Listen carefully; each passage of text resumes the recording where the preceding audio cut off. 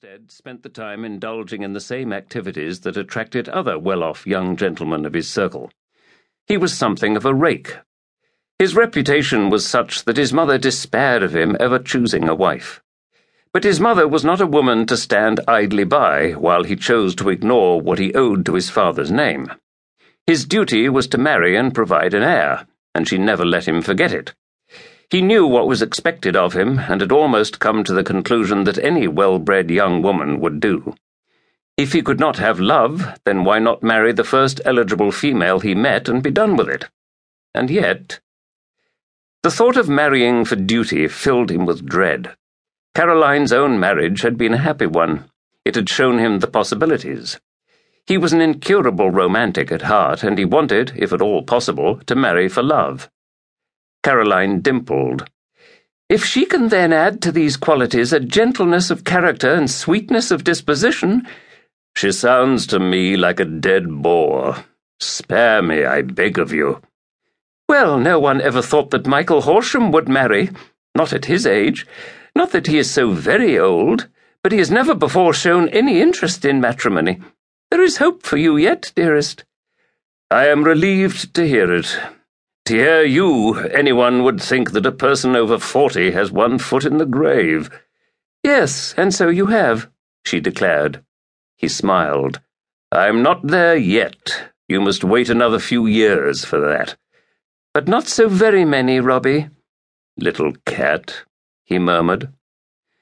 Lord Marcham was a rather good-looking man, well-built, with a fine pair of shoulders and a very attractive smile, which he had learned over the years could be used with devastating effect upon women when trying to escape their black books. If he was not precisely what one would call a tulip of fashion, he was, nonetheless, elegantly dressed for the morning in pantaloons and a snugly fitting blue coat, highly polished Hessian boots, and a cravat of exquisitely tied linen. He was seated by the window in his mother's dressing-room, as far away as he could get from the fierce heat of the fire, which was blazing even on this summer day in August. Caroline smiled sweetly and picked up her fan. But is Lord Horsham's engagement a love match? I think that extremely unlikely, he said with bruising frankness. Then why should a man like him enter into wedlock at his age? He leaned back in his chair and folded his arms across his chest. Because he is so very ancient, and everyone knows that only young persons are capable of falling in love. Isn't that right? She playfully poked her tongue out at him. I didn't mean that. You know I didn't. You are deliberately putting words in my mouth to be provoking.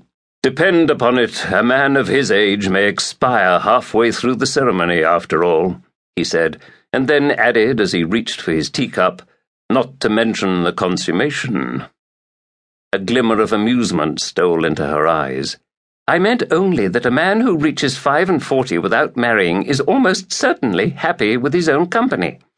It would be an extraordinary woman indeed who could inspire such a man to love after all those years. You must own the truth of that. Certainly it is unlikely, but not impossible, he replied, wondering why, after years of waiting in vain for just such an extraordinary woman to come into his own life, he was still entertaining any hope at all for Michael Horsham.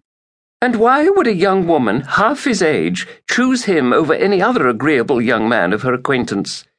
A £50,000 fortune will inspire a great deal of love, or at least all the appearance of it.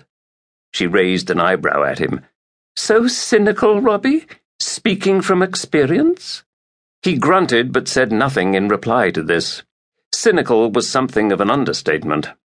Since the year he'd achieved his majority, he'd been prey to some of the most cunning and ambitious schemes to lure him into matrimony with women after little more than his money. Love, or the appearance of it, was very easy to fake when there was a fortune to be had. He had always hoped for a love match, but as the years went by, the chances of such a union seemed increasingly unlikely. He was well off and personable, and he had little difficulty attracting women. What bothered him was that he might have been 65 with a bald head and a liking for raw onions and corsets, and still they would have pursued him. He was rich, and he was painfully aware that most women of his acquaintance, well, the respectable ones anyway, were as much in love with his purse